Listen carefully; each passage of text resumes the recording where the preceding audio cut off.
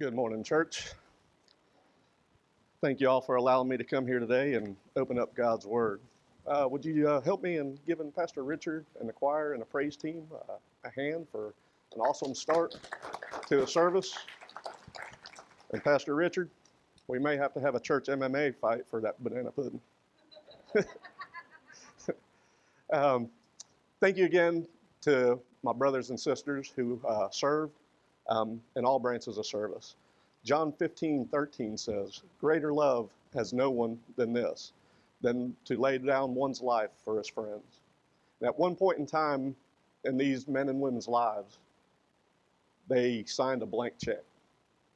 They said, whatever the cost, I will defend the freedom of this country. If it costs me my life, our country will remain free. So they did this. And for what? A free lunch at Texas Roadhouse? No. They did it for duty to country. They did it for themselves, something they felt that they needed to do. So as we dive in today, we're going to look at what Christians battle, who Christians battle, and the armor that it takes to battle the enemy. 32 years ago, when I joined the Army, they sent me off to basic training.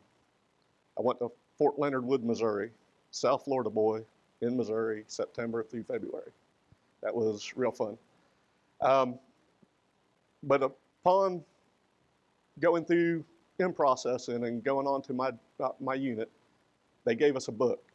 It's a soldier's manual of common tasks. We kept it in our cargo pockets at all times. And whenever we stopped and whenever we weren't training, we were to look at this book. This book tells us all the tasks that a soldier needs to know to graduate basic training and to move on in their career in the military. And it didn't just stop there. These tasks you were tested on a yearly basis when you were at your unit. So it was not just a one-time thing, it was a continual process of training and learning. Same goes for us as Christians. When we give our life to Christ, we sign that same blank check. We give our life to Christ and say, whatever you want, whatever you need, I'm here for you, and I'm here to defend the body of Christ. Christians battle spiritually on a daily basis. And if you don't believe that, we can go to 1 Peter chapter 5, verse 8. It says, "Be sober, be vigilant, because your adversary, the devil, walks about like a roaring lion, seeking whom he can devour." So he's out there. Once you give your life to Christ, he's there. He's ready to pounce on you, and he's ready to take every action he can to keep you from serving in the army of God. While we're serving in the army of God, again, there's three things we're gonna talk about today. The first thing we're gonna talk about is know your enemy. We already seen that it's the devil, and he's preparing to devour us. Secondly, we're going to talk about the armor of God, what it takes to protect a Christian when he's going through a spiritual battle. And thirdly, we're going to look at knowing our support, because we can't do this all on our own. It takes the army to defeat Satan, just like it takes an army to defeat the enemy. So if you would, open your books to Ephesians chapter 6. We're going to be starting in verse 10.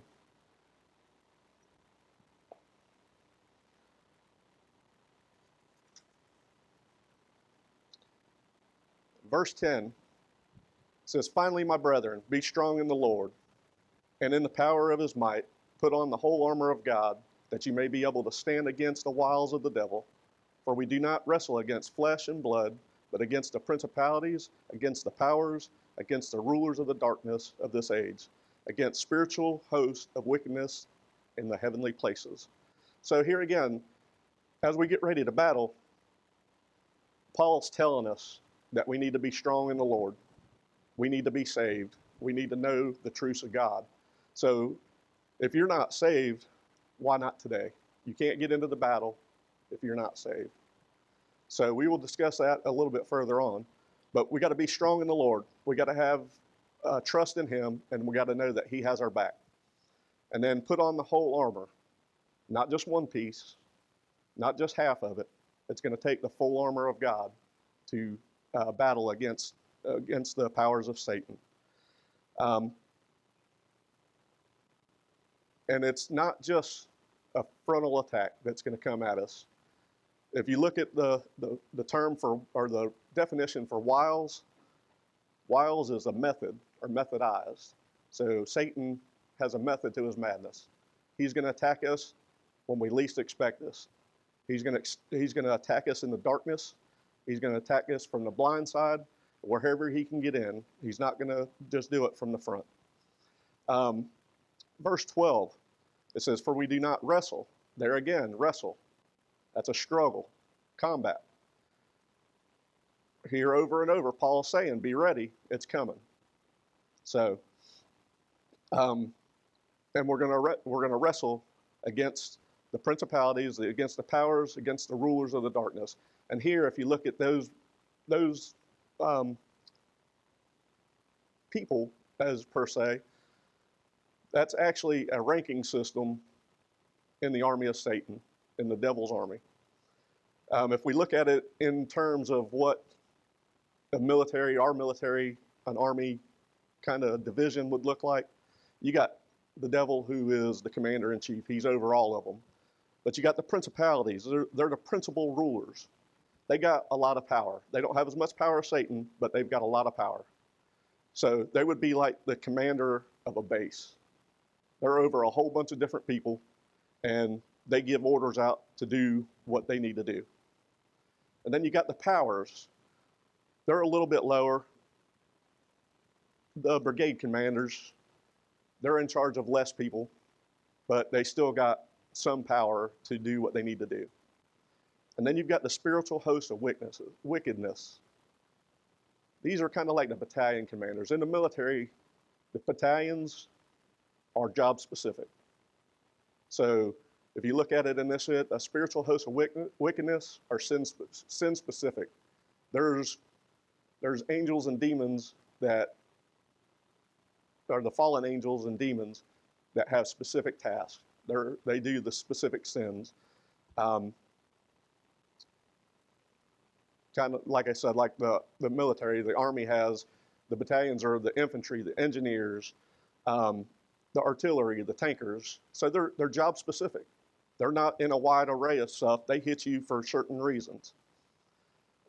In the military, they give us decks of cards. And I said this in the first service. When you're on a mission, there's a lot of downtime in between movements. And the only thing that the soldiers and stuff could do would be play cards, because cards are small enough they can pack, they can move with them.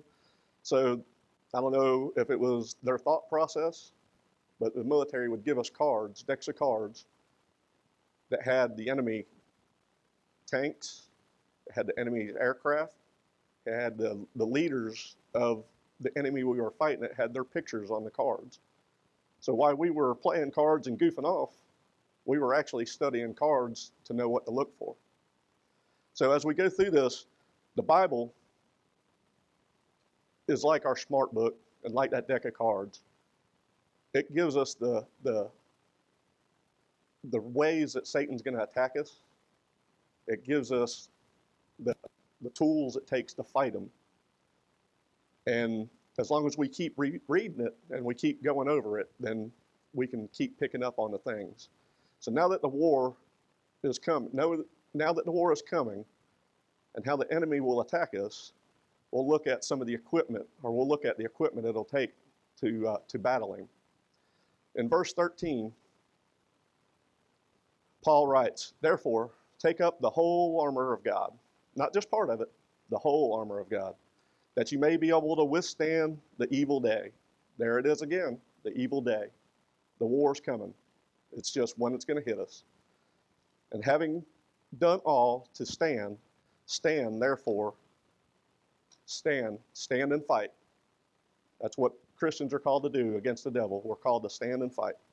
"Stand therefore, having girded your waist with truth, having put on the breastplate of righteousness, and having shod your feet with the preparation of the gospel of peace, above all, taking the shield of faith, with which you will be able to quench the fiery darts of the wicked one, and take the helmet of salvation and the sword of the Spirit, which is the Word of God. So here, Paul's breaking down the different things that we're going to need, the different parts of the armor.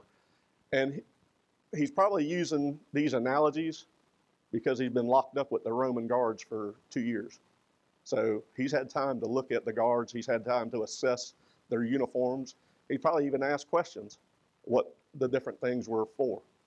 So going back to it, in verse 14, we look to see we gird our waist with the truth.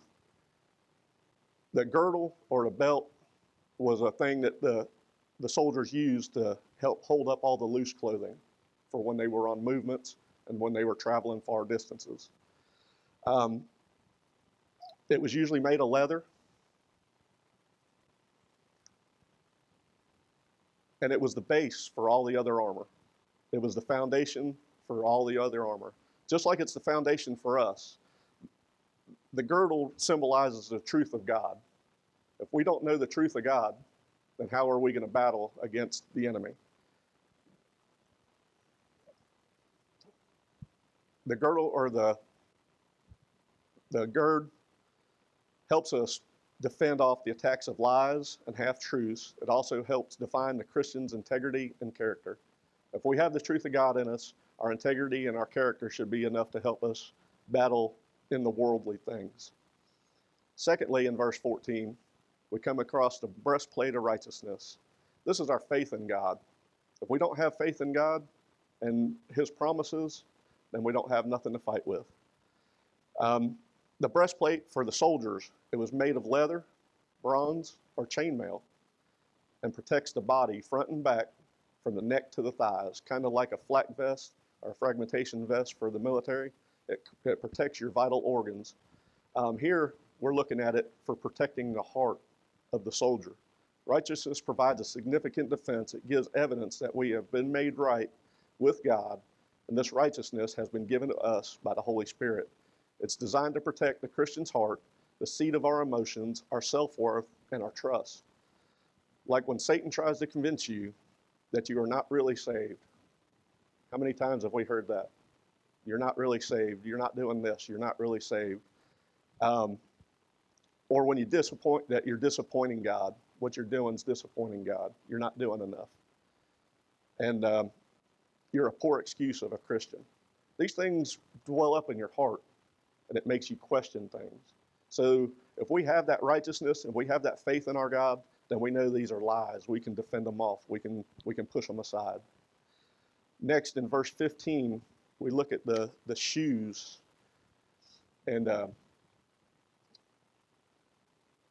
Christians should be ready to spread the gospel. The military soldiers, the Roman soldiers, used special sandals and shoes that help protect their feet and help them move farther and faster. They also had studs on the bottom of the shoes, which helped them dig in and hold their ground when in a battle. Christians are instructed to go into the world and spread the word of God, during which time you will definitely come into a struggle. God gives us the confidence of divine support, which allows us to stand firm. If we know the word of God and we study the word of God and we go out and we preach it to the world, if somebody comes and confronts you about it, you got them spikes in your feet that you can stand firm, that you know what you're saying is the truth. Next would be the helmet of salvation. Protecting the soldiers' heads, it's made of leather and brass, and a good helmet was made that no sword could penetrate. So it would protect the soldiers' heads and keep them from getting killed. Satan seeks to destroy a believer's assurance of salvation with his weapons of doubt and discouragement. So again, 1 Thessalonians tells us in 5:8, call for believers to put on the hope of salvation as a helmet. This is to protect your minds. This is to protect your head, to protect your thoughts. With the hope of believers, have complete assurance that God will do all that he has promised. If we don't have that hope, then again, we have nothing. A person without hope of salvation will be easily defeated by the enemy. Nextly, we see the sword of the Spirit. This is the only offensive weapon in the arsenal. And it's the Word of God. And as you see leading up to this point, everything hinges on the Word of God. We need to know it so we can attack and we can fight back. The Greek term for sword refers to a small weapon. Roman soldiers used a small double-edged sword for close quarters combat. When we're dealing with Satan, it's not on a long distance range where we can shoot artillery at him. We got to get up close and we got to battle him. We need to study God's word in order to know what it says, in order to be able to fight. Just like the Army Smart Book, we need to open it every chance we get in order to study it and know all of it, not just the basics. So no matter how much training we have in the use of our equipment, we still need to understand we cannot stand alone. We need a good support system to back us up. I did this in the first service. Do we have any Air Force guys in here? I was in the Army back during Desert Storm. Let me go through the verse first. Verse 18 says, praying always with prayer and supplication in the Spirit, being watchful to this end with all perseverance and supplication for all the saints. Here we're seeing air support. This, in this sense, is not used as another weapon. We're asking for support from God to help us out in our times of battle, as well as we're praying for other believers to help them out and help them get through the battles together. Again, we can't do it on our own. We need a support system.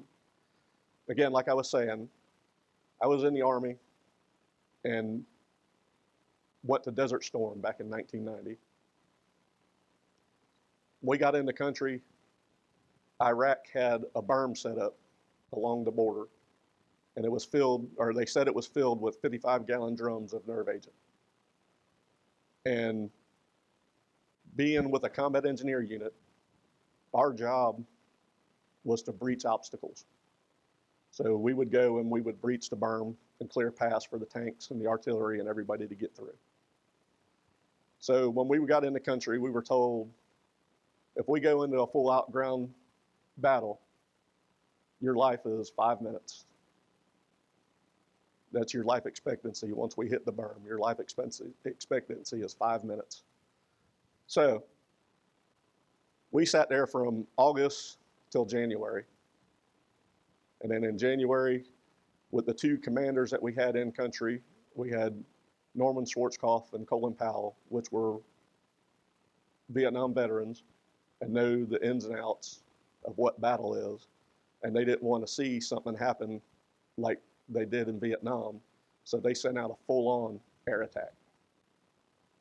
They sent out air support. 17 January 1991, they started the air campaign. 23 February 1991, the air campaign was over. So they spent over a month bombing this area. They flew 100,000 sorties, which was missions across the border, and dropped 88,500 tons of bombs during this campaign. 24 February, the ground offensive started.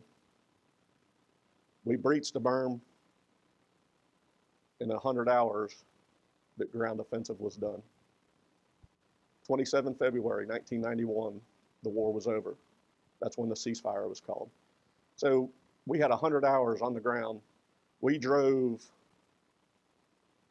I think there was 36 or 38 hours into Iraq before we met any resistance. So with good air support, anything can happen. We need to make sure that we got God on our side and that we're talking to him regularly. We need his support, and we need to support others as we go through this. C.S. Lewis wrote, enemy-occupied territory, that is what the world is. Christianity is a story of how the rightful king has landed in disguise and is calling us to take part in a greater campaign of sabotage. So the king has landed, and he came like they didn't expect. They expected a big, majestic king to show up and take over the world, but he came as a lowly carpenter and change the world from the ground up. As you prepare to engage the enemy in spiritual warfare, don't be intimidated by his influence. Use the full armor of God and stand together with other believers so that you may be able to fight. Again, as I said at the beginning, if you have not made that commitment to serve God, then this armor has no bearing on you. You need to get into the fight, and the only way to do that is change and give your life to Christ. And we can do that right now if you allow me. Would you all bow your heads, please? Lord, if there's one here that don't know you, Lord, today's the day. All I got to do is say one little prayer. And Lord, this prayer goes, Father, forgive me of my sins. I ask you to come into my life, change my heart, and change my ways. Lord, I want to be your soldier. I want to fight on your side. Please come and take me and guide me and direct me. We just ask this thing in your name. Amen.